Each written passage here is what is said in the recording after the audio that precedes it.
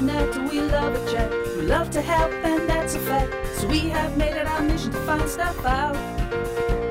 From diagnosis and education, stimming out of pure frustration. Chat to folks who've been there too, collect it together and share it with you.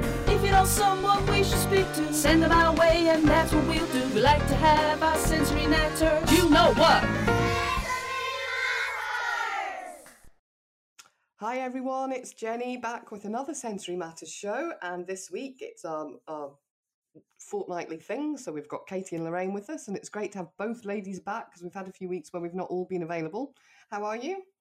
Good, thanks. Yeah, really good. Struggling with the hay fever, so may sound like an old man at some points during this podcast. God, hay fever kicked in already. Yeah. I suffer from tree pollen. Like, I'm allergic to tree pollen, which is earlier in the year, so Right. I am struggling. I've got rhinitis, and I suffer with different things throughout the whole year. Oh gosh. Not good, not good. Right, anyway, so we are today chatting about last week's podcast, which was Steph Reed, and she is the autism teacher, and she had loads of really interesting stuff to say, didn't she? Yeah. It was packed full with amazing things. It was really interesting to hear everything that she's got to say, like all her little tips and tricks. I think it was one of those things that I think everyone could take something away from that podcast. Yeah, I enjoyed it because I've had experience with autism teachers with Jamie, so it was nice to hear from her because I could then compare it to the services that we'd used. Yeah. Which I must say, the specialist autism teacher in our area is fantastic. Oh, really? That's good. Yeah. So what did you take away from it, Lorraine? Well, one thing that I thought was, I think what they do is amazing. These specialist teachers go in and they teach schools how to do things with visual aids and all the rest of it. But from a personal experience, the specialist teacher went into our school and the school didn't take any of it on board. So my worry is that there's these specialist teachers that have got so much knowledge, but if the schools don't implement what they're showing them, it's just no good. So what she was saying about the visual aids, the sand timers in particular, there's little things that you just think, you wouldn't think about it, but it makes such a big difference. Yes, absolutely. Yeah, and it's just that I really felt quite touched when it was, I think you were saying this, Jenny, in the podcast about how, mainstream schools, this can help all students, not just those with special educational needs. Yeah, exactly. This is something that could be beneficial. And it really sort of made me think about when I was in school, because I went to both mainstream primary and high school. I was like, what did I see that could have helped? And I just remember like two things that really stood out to me, but I didn't notice them at the time, which was when I was in year 6, my mainstream teacher, she made all of us go out first thing in the morning, and we used to skip with a skipping rope, and she bought us all skipping ropes to get all this energy out in the morning, and we all had to do like 100 skips. It was one of those skipping ropes that used to count how many you did, and then we would sit down and we would get straight into it, like working, and it was so effective. We all just really enjoyed it, and then we were really, really like able to concentrate then, which I thought was really interesting. But the other one that I remembered was when I was in high school, which is obviously, when we were talking on the podcast about having the timers and having those visual learning cues of, okay, at this time we're going to be doing this, and then 5 minutes later we're going to go on to maths, and then that kind of thing. When I was in high school, one of my teachers actually used to do that, and I didn't realize at the time how helpful it was, but looking back I was like, oh gosh, yeah, that was so helpful to have literally a breakdown of the entire lesson. And she would say, we're going to go through our homework for the first 10 minutes, and then we're going to do some mind mapping, and then we're going to have a class discussion. Like, it was so good, and we were, at that age 16, 17 years old, and it was still helpful. Yeah, absolutely. It's funny that you talk about maths, because I've actually had this conversation with Joe this morning on the way to school. We're talking about teachers and how some teachers are quite stern and not nurturing. And I went back to my childhood. I was telling him about how I had this teacher who used to bang his hand on the desk, because I don't have a very good concentration span and I don't learn well in a classroom. I'm an on-the-job sort of person. And I was telling him about how this teacher used to slam his hand down on the desk, and it used to scare me. It was awful. And in the end, I was finally moved into a different class. And my new maths teacher was so lovely. He used to say to me, Scotty, because he used to call me by my surname. He'd say, Scotty, Yeah. you're not stupid, you're not naughty, you just need to do it this way. And he would sit and take the time to go through it with me. And what a difference that made. And that was back in like the early 90s. Gosh, Wow. that's really Yeah. good. Let's hold that thought, because I think there's more to chat about that, about the different teachers and matching it to that. But the other thing I wanted to say on the signposting your timetable is, imagine as an adult getting up this morning, turning up at, say, a meeting room and knowing that you're there until 3 o'clock and not knowing what's going to happen. Yeah, exactly. Yeah, Because that's there's an bizarre. agenda for everything, isn't there, when you're an adult? Yeah. Yeah. You never, even if you're going to the supermarket, you know what you're going for, or you're going to meet a friend, you know who you're meeting, when you're meeting, what you're going to roughly talk about, all those sorts of things. So for children, really, it struck me when talking to her how important it is just for everyone in everyday life. There is no other situation once you leave school, and probably primary school, because secondary school's a lot more timetabled, where you would just turn up and have no clue what's going to happen that day. Yeah, and it's interesting that you say about secondary school being more timetabled. I remember being in primary school and I had no idea how long that day was. Yeah. I knew we had lunch and then it was the afternoon, but I wouldn't have been able to think, oh, we're nearly finished. I'd have no idea because I was just so busy doing what I was doing. Yes. Where in secondary school, you've got 6 lessons at this time and and there's a bell at the end and everything. Yeah, absolutely. Our school's quite good, actually. They always have it up on the whiteboard, in the morning, what's happening. Yeah. But yeah, I just think it would be frightening to do anything without really knowing what's coming. Yeah. Yeah, that's a really good point. I didn't even think about that. Like how regimented our lives are as adults. But you need it. You do, yeah. Or it's just like you can't help it. That's just the way that life is, Yeah, absolutely. I've got a piece of paper right next to me now, and I've got written on there all the things that I'm doing after the podcast. Exactly, as have I. Yeah. So it's interesting. But the teacher thing is so important. Its success is down to whether an individual clicks with that person and that subject. Yeah, and I think what she was saying about behaviour and triggers, that there isn't really bad behaviour. It's always caused by something. Yeah. So there was talk about the ABC chart, about putting what had happened before, during and after, and that you can often spot a pattern. And that's when I'm thinking back to my time in secondary school and this particular maths teacher. He obviously believed that there wasn't naughty children, there was just things that happened. Yeah. And I think if everybody thought like that, then all children would get a better time at school, really. Yeah, absolutely. Yeah, without a doubt. But unfortunately, fortunately and unfortunately, teachers are humans just like the rest of us.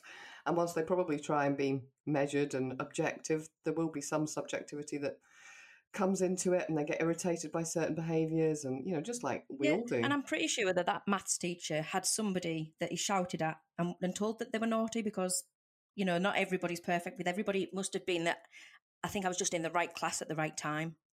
Yeah, absolutely. The thing that blows my mind in the world in general is, like, if you take Mo Farah, for example, right? Imagine you think about like all the clubs and opportunities and things that kids have got these days, and outdoor activities and extra things that they can do, or stuff in school, whether it's music or maths or whatever. Imagine if Mo Farah never got the opportunity to run. Yeah. And then he never became who he was. And then you think about all the things in the world that you could end up doing. Like I could be the best synchronized swimmer on the planet, but I wouldn't ever know because I've never tried it, and I missed my chance. That hurts my head sometimes when I think about that. Yeah, I'm sorry that we laughed so hard at that. Now I'm going to be thinking all day, what am I good at? What can I be good at? What shall I try? What can make me famous? Maybe that's a challenge. Yeah, it's scary to think that we might all have been a Mo Farah in whatever it was that if we'd done as a child and found that was our thing. Well, slightly off topic. I was sort of thinking about this. I've been watching, I think it's probably over now, but we're a bit behind. We've been watching it on catch up, the SAS. kind of like, I think they did a celebrity sort of takeover version, and I was like, I could totally do this. I could totally do this. And then I sort of sit down and I'm like, I can't do this. I really can't do this, you know. But I think you have moments of being like, and aspects of your personality that I think could work really well. Like, I'm such a competitive person. I feel like I would be very good in competitive sports because I've got that kind of personality that's really stubborn and like, I'm very competitive and quite driven to win, you know. So, I think I'd probably be quite good in that, but it's a side of my personality that I don't enjoy, so I never let it out. But if I did have the opportunity, I probably, you know, could do quite well. But yeah, I think about that quite a lot, actually. Funny, isn't it? But taking it back to school, the same is true with school. That if it's not, if your child is, you know, even if it's just maths, which everyone has to do, if the connection with the teacher is not there, that makes that person feel, or that teacher doesn't understand that child's needs and make that person feel comfortable and okay to, you know, behave in the way they want to, then they're never going to get to where they need to be. Yeah. What's that amazing Dr. Seuss quote? It's like, if you judge a fish by its ability to climb a tree, it'll think it's stupid its entire life, or something like that, you know? Exactly. But I was thinking about this the other day about how, because I'm quite anti-exams, because I feel like we are making everybody take a test that is suited for some people, but not everybody's way of learning, and we're judging everybody by that. I absolutely agree with this. It's just, it kind of, it's one of my pet peeves, and I can get really angry about it, because I'm like, why are we teaching children how to pass exams as opposed to teaching them to be passionate about learning? And B, why are we telling everybody that they need to learn in this way and they need to understand things in this way? It's my pet peeve. I don't want to say I was an intelligent child, but I was an intelligent child. My mum always said that out of the three of us, I was the most intelligent. So there you go. But because of the way I learned, it meant that I didn't get the grades that I deserved. And because I couldn't do the exam situations. So I left school with hardly any GCSEs. And I just feel I've been very lucky in life to end up where I am. Yeah, I think it says a lot that I would, you know, say in quite a bold way that the smartest people that I know, or people who I believe to be the smartest people, have had really awful time in school and with grades, because there's different levels of intellect, and it's just sometimes school doesn't allow you to explore that and express that. And I often find that the smartest people in my life are often the ones that haven't done as well in school. Yeah. And we've just chose Joe's options for next year. Oh, exciting. Yeah, well, but it was frustrating because there's so many things that he could do if he could drop other subjects that he's not really that interested in. So he's got to do French, but he doesn't want to do French. And I would... Why has he got to do French? They've got to do a modern foreign language, and his school only does French. Oh, so he's got to do French. But for me, if he could drop French and do business... or graphics or photography, there's so many other things there. And it basically, there was 3 lists that you choose, 1 from one list, 2 from the next, and 3 from the next. And the last list had all the interesting, exciting things that you think about the world of work in the future. And he wanted to do all of those, but he couldn't choose them. Yeah. That's insane, isn't it? Yeah, and like, I know PE is part of the curriculum, but he doesn't want to do PE. He wants to do IT. Yeah. See, I think going back to the exam thing, it's the thing that's I think is craziest about it is it's that moment in time on that day. Yes. And it depends on your moods and I mean, obviously it depends on how much work you've done as well, but all sorts of things could make that work or not on that day. And that's not a reflection of the year's worth of work you've done for a couple of hours. But that's the other thing, I can't revise. I tried my hardest to revise, but I can't revise. I'm not that kind of person. I just can't soak up the revision. I know. And in real life, when do you ever have to suddenly, without talking to anyone or asking for help, draw on all your knowledge and put it on paper in a way that other people will understand? Exactly. Yeah. Never. You would have to, you know, if you were stuck, one of the best skills in life is if you're stuck, ask someone for help. Yeah. It's just bonkers. I think it's weird that the knowledge that I have built on from school and what I've actually taken from school is not what I was doing in exams. It was actually the No. exam pressure that has helped, because you learn how to work under time pressure. You learn how to work in silence, work on your own, rely on your own knowledge to just go for it. But it's not actually the grades and topics don't matter in life, really. It was I No. haven't really used anything that I've actually done in exams. It was grammar and writing and time pressures and all of that is helpful, but in terms of the actual subject matter and grades, I've realised how not important they are. Yeah, I think the things you take away are the life skills that it gives you, the the timekeeping, the coping under pressure, the applying yourself and really working hard at something. All those things are the important stuff. It's like everybody always says, when do I need algebra in life? Yeah. But you do need to learn to tell the time. There's lots of things that you learn in school that you do need in life. But there's lots of things that are like, oh God, I've just got to get through this just to get that A grade.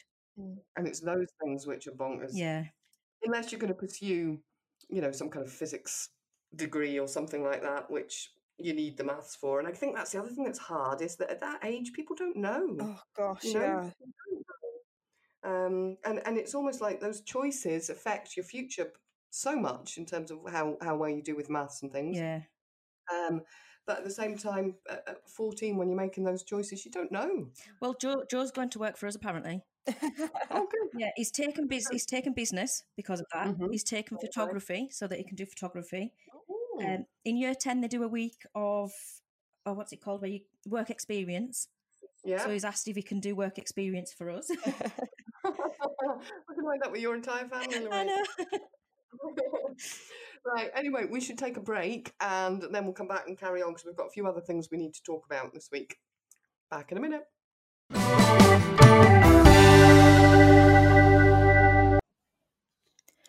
Throughout May, we are offering 3 amazing bundles for just £14.95 or 1 credit. Remember, if you spend a credit, you get free postage.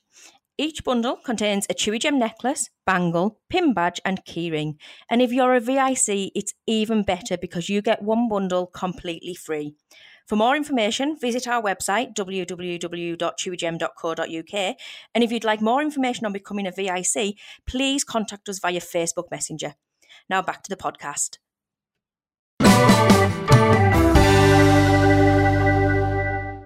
Right, welcome back, everyone.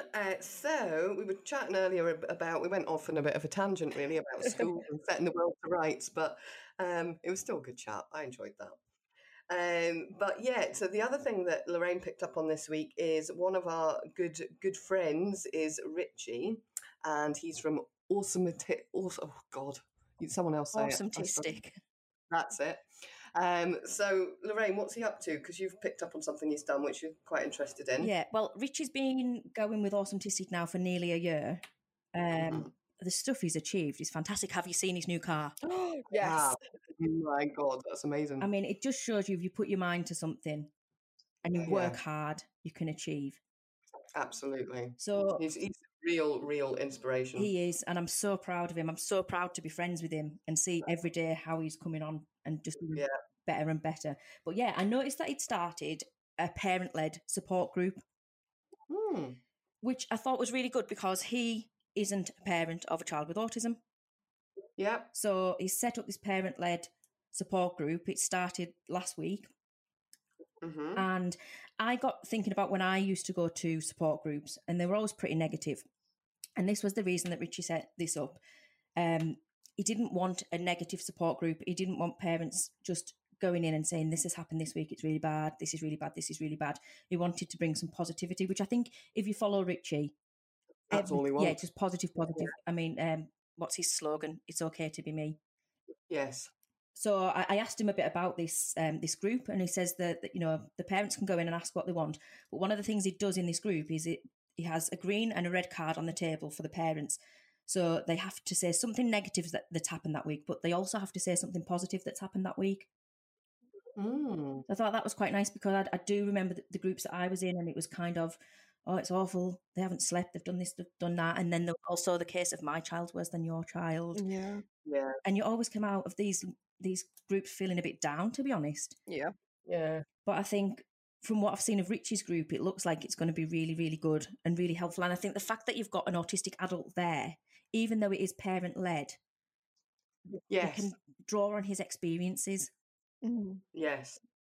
Yeah, absolutely. I think that's really good, because I think the green and red card's awesome, because it guarantees that they're going to hopefully leave with and retrain themselves to think more positively about it. Yeah, it reminded me of, I used to do a post every week. What's the small achievements that you've had this week? Because people do tend to focus on the negative, where we should be looking at the positive, no matter how small it is. And sometimes the smaller things are the biggest things. Absolutely. Yeah.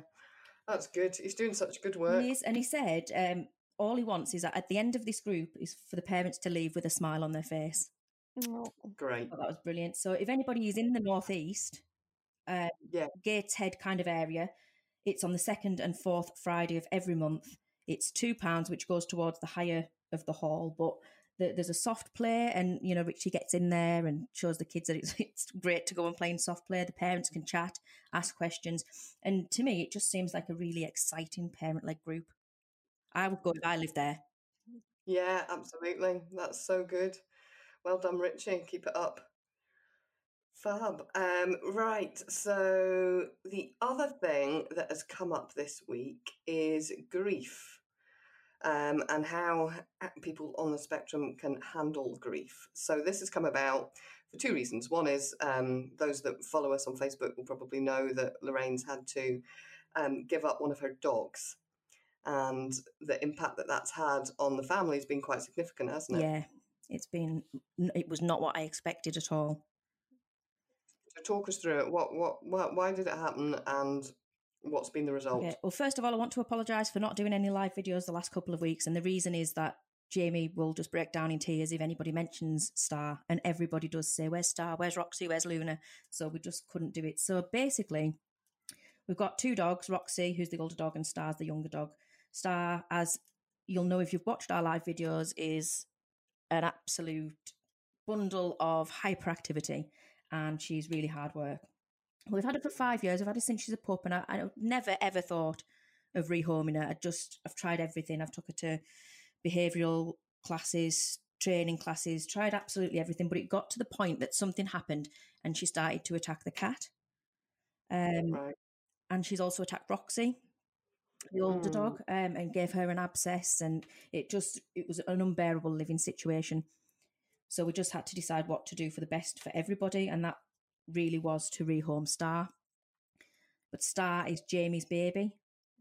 Right. And to her, it really is like losing her child. And while we've all felt it, I actually said that when we rehomed her, she's gone to a great place, by the way. She's gone to a farm. So she's like, that's where she belonged. I've always said she belongs on a farm, and she's gone to this farm and she's happy and loving it. But I said, when we rehomed her, the grief that I felt, I don't think I would have felt that grief if my husband died. Really? Intensity.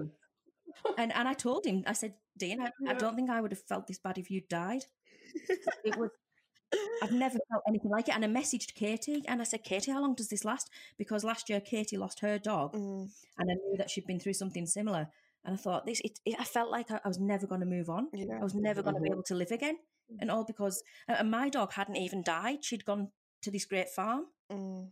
It's so tough. It is unlike any other feeling in the world, and it was bizarre. I mean, I have known grief pretty much all of my life. I've sort of been exposed to bereavement since probably around the age of 4, but I have not known grief on that scale ever. It was like I'd been punched in the stomach, and it's only now, about 13 months later, that I can actually look at photos of Meg, my dog, and not, get really, really upset. And the good memories are starting to come back, because she did have quite a traumatic death. So we were all left with sort of quite a load of trauma to deal with afterwards. And that had to pass before we could really grieve. But I also said to Lorraine, because Meg had an ongoing condition that meant that she was ill for a good few years. And then it got worse and worse to the point that the last few weeks before she died were very, very difficult and involved a lot of care and stress. And when she did eventually die, there was this sense of also relief. And it was, you had to deal with the grief, but also the guilt of almost feeling relieved that this is no longer in your life. And competing with that was awful. Yeah. And I think that's where Jamie's struggling the most at the moment, because it's been 2 weeks and she's cried, and we didn't think the tears were ever going to stop. And me and my husband and Joe have got onto the acceptance stage. She's in the right place. It's best for her. We've kind of, it's the best thing. Where Jamie's feeling the guilt of realising that it's probably better that she's there. But if I feel that, then I'm a horrible person. Yeah. And that really upsets her. So sitting on the outside watching Jamie go through this, what have you learned and what advice could you give other people? One thing that, because I've been doing a lot of research into this, is that a lot of autistic people are more connected to animals than people. Mm-hmm. So the death of an animal can be 100 times worse than the death of a person. Yeah. Okay. Or the loss of an animal in our case, because obviously Star is still alive. Yeah. I felt that. I've had many losses of, people in my life, family members, and I didn't feel them as much. I felt them in different ways. They would hit me months and months and months after everyone had moved on, and I was sort of like, oh, why is it all of a sudden hitting me now? But with Meg, it was completely different, and I wasn't expecting it at all. And I think it also is really important as a way of bashing the stigma of autistic people being robots or not showing or having emotions, not being empathetic. If anything, a lot of autistic people feel things more. Yeah, more intensely, definitely. I've seen that with Jamie. Yeah. I mean, because sometimes I've seen Jamie take on people's emotions because she thinks that's how she should be, because she's not really sure. But this is completely her emotions. She just can't stop them. And it's so strong.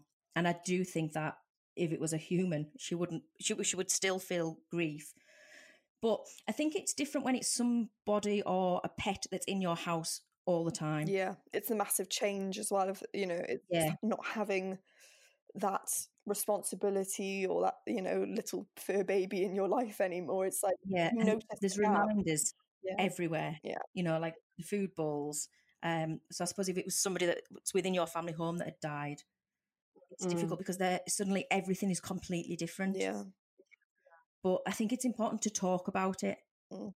Yeah. Because Jamie really appreciated the fact that I told her I was going through the exact same thing. So I feel you have to be strong as a parent because you're experiencing the same grief. But you need to talk about it and tell them that it's okay. Grief is just a natural process. Yes, and so many people are scared to talk about it, just generally, for fear of making it worse, or if they want to bring it up, like, if you're having like an average day and then you sort of say, oh, how are you feeling today? You don't want to, cause any crazy emotions or an outpouring, but it's so important to talk about things and to check in and ask people how they're doing. And, people do have this idea that you just don't talk about it, don't bring it up and everything will be fine. But actually, if you do start a conversation and bring it up and talk about how you're feeling, it can actually have a much more positive effect than just ignoring it. Yeah, and don't be scared to cry, because I felt that we all cried together. Yeah, and it was the best thing. I said to Jamie, if you need to cry, you cry. If out of nowhere you start to cry, I understand. Yes. Yeah. Not easy. What about Roxy? How's she taking it? She's back to her old amazing self that she was before we had Star. So I feel a bit guilty that for the last 5 years she's kind of been bullied. But I'd taken Star on, and I'd never wanted to rehome her. I wanted to make her the best dog, but in hindsight, she was never meant to be a pet. Yeah. Oh, okay. But yeah, Roxy's my little lapdog now, so she's back to going absolutely everywhere with me. And can you remember when I used to come to your house when we used to do the post from your table? We used to send Chewy Gems from Jenny's kitchen table. So if Jenny went on holiday, me and Roxy would come for 2 weeks. Right. Yeah. Oh, not easy, but I'm glad things are improving. Yeah. That's good. So the last thing that we wanted to pick up on, which and we've got a question. So we'll quickly do the other thing, which is if you're in FIGS, which is Fighting Inequality for Girls on the Spectrum group, you will have seen that there's a petition that they're pushing, which I've signed, about getting the referral pathway for girls looked at. And yeah, so I just wanted to get your thoughts on those, guys. I think this is brilliant. I love what FIGS are doing. I think it's very important. I also have a boy that presents like a girl. So I think if somebody else was out there, I think we should have a petition going that boys also don't present at school until later in their development. Mm-hmm. Yeah, that makes sense, because I guess there are generalizations and then there's differences to that, and it's making sure that we capture all of that, isn't it? Yeah, I think in general girls haven't been picked up on, and that's why there's such a big movement now, which is brilliant. I think it's great. I mean, I'm a girl who is waiting for assessment and I wasn't picked up on, so I can completely understand. But then I've got Jamie, who was picked up on early because she displayed, as people would call, a typical boy. Yeah. And then Joe, who's displaying later, and they said that's like a typical girl. So yeah, it'd be nice if we could get it all together so that it's not girl and boy, it's just different displays. Yeah. So then we're not missing anybody. Yeah, absolutely. That makes sense. Yeah. But yeah, if you haven't signed this petition, then go ahead and sign it, because it's really, really good. Yeah, I mean, anything that gets in front of the government to raise awareness and get things spoken about is a great thing, isn't it? Absolutely. And I think if this does well and they start to assess girls differently, then we can then broach the subject that actually that we've got boys doing this, and that will make it easier to then to see the boys that display like girls, as we would say at the moment. Yes. Yeah, I do think sometimes people expect to do everything all in one go, but a lot of the times with especially the autism community, it's taking one step at a time, and I feel like FIGS have just made a pretty massive step, but I think that it's going to lead to other steps happening that will just bring even more equality and even more awareness, and I feel like this is just one step in that ladder to getting everything on the same page. Yeah, definitely, because there's so many variables in it, because you might have a transgender child that doesn't transition until, say, after school. And if you're born male but you identify as female, are you presenting as a female? There's just so many variables there, so I think doing something like this is incredible. It gets the ball rolling for everybody. Yeah, I think, and as someone who has no experience in the world of gender dysphoria and transgender issues, I think people need to do more research on this area. Like, seriously, we need to understand the links between transgender and autism, because there is a massive link there, and we need to understand the presentation and how sometimes that can be different in trans people, and how we can actively and effectively support trans people in the autism community. It's an area of huge interest and passion of mine.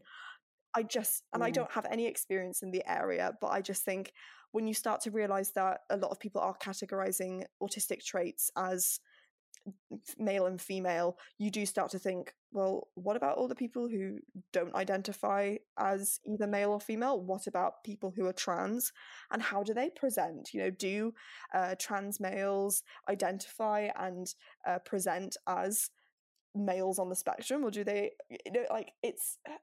it needs to be looked at in so much more detail so that we can actively support the trans people in our community.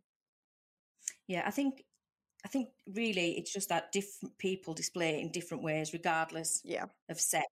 It's just that there's been so many girls in particular that have been missed just because of the way the world evolves.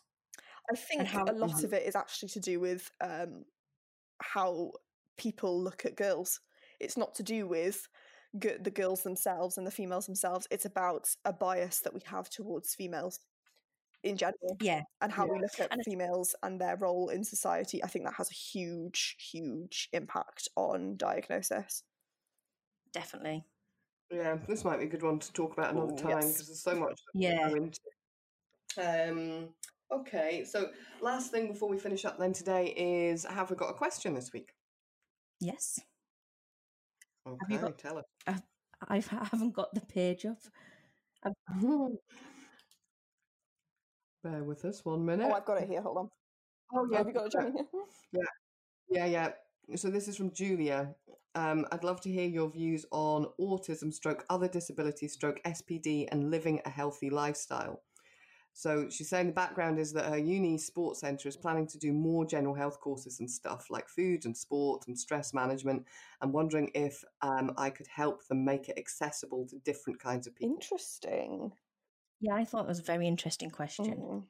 I think there is and an that- emphasis on a lot of the time people with disabilities or extra needs living completely different lives.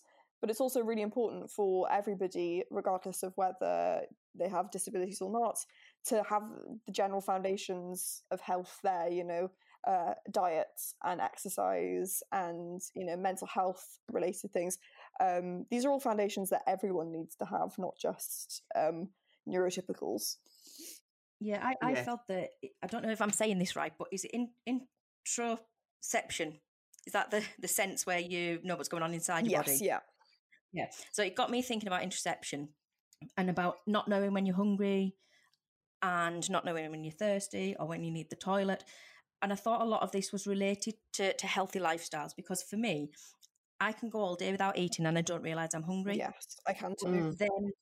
Then at the end of the day, when I think, oh God, I need to eat, I then eat rubbish. Yeah. Been there. Yep. Yeah. So sometimes I'll do a chart of food so that I know to eat, and then that will be healthy because I've planned it. I think where if I just leave it, I'll just nip to McDonald's. I think a lot of it is, especially in the autism community, it is about that routine. It is about not, because I always say it's about routine, but then if I implement routine in such a way that it's like a huge part of my life, I get very addicted to it and it becomes unhealthy. There's a healthy balance between not having a routine and having too much of a routine. But things like food and, going to the toilet, drinking, that is water, not alcohol as well. I would say it should be part of, especially for someone with difficulties with interoception, like it should be part of your routine. It should be on, you have almost like a designated time where you think, oh, I haven't had a drink of water for an hour, let me go and get one. It needs to be more of as opposed to relying on your body giving you signals, because that isn't always the best way. Yeah, and there's lots of amazing tools out there, because you can get a bottle that you fill up with water for the day and it's got times on it and tells you when to drink it. I've got mine right with me here. Have you got one of those? Yeah, I love it. It's one of my favorite things. I tend to just like drink a load in like one go, so I'll have like 500 mils in like one day, like one go. I mean, like just literally downing it. So the timing isn't always that accurate for me, but I love having that there as just a little visual. Yeah. But what is it? Because she's kind of saying, what could she do to make it more accessible to different kinds of people? So what makes courses like this inaccessible? I think it's probably just the lack of, again, it probably comes back to how we were talking about school. It's the lack of understanding that people process things differently and learn in different ways. And I also think, again, when we were talking about the life skills that come from school and how those are just as important, but we often look more at the subject matter that we're learning in school. I think people often automatically assume that everyone knows how to do these things. They automatically assume that you know when you're hungry, and that means eating. And there's this bias that people kind of come into these situations thinking, well, that's such a simple life skill. How can you not know that? Like, how can you not know when you're hungry and that means food? How can you not know when you need to go to the toilet? Like, people don't, I think there's interoception in particular is very difficult to relate to if you don't have it.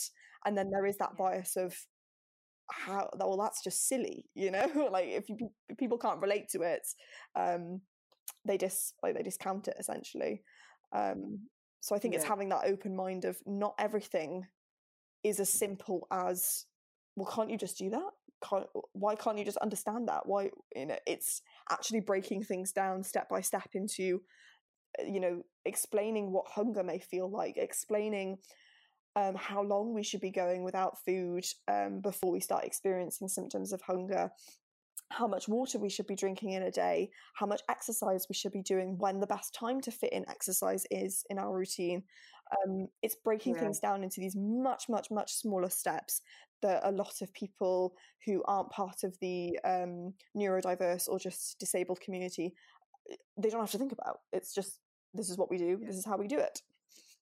Yeah. So maybe Julia should arrange a meeting with the sports centre and explain about interoception and sensory processing and things like this, so that they could do some more research.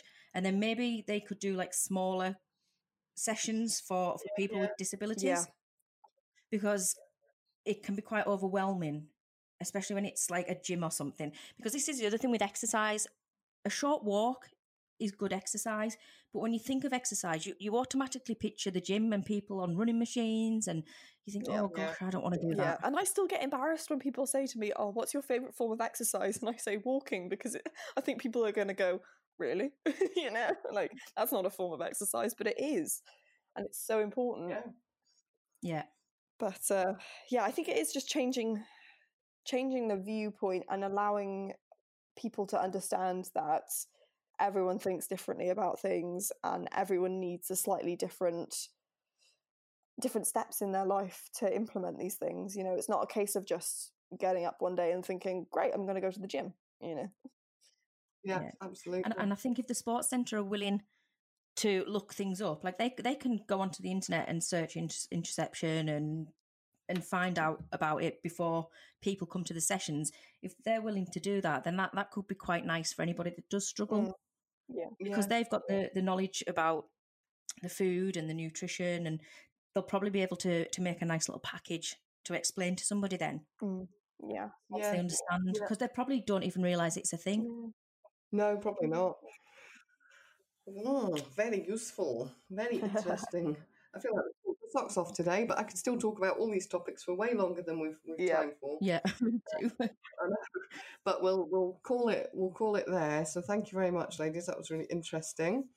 So all that remains to be said is have a good week, everybody, and we will see you. See you soon. Bye. Bye. Well, that's it for this week, and thank you once again for listening. We really do appreciate it.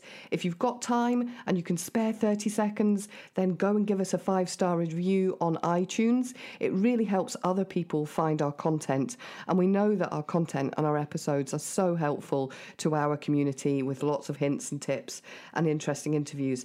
So go and do your kind deed of the day and leave us a 5-star review on iTunes to help others find us. Also, so that you never miss an episode and you get a notification when a new one is available, why not hit subscribe? And that way you'll never miss us.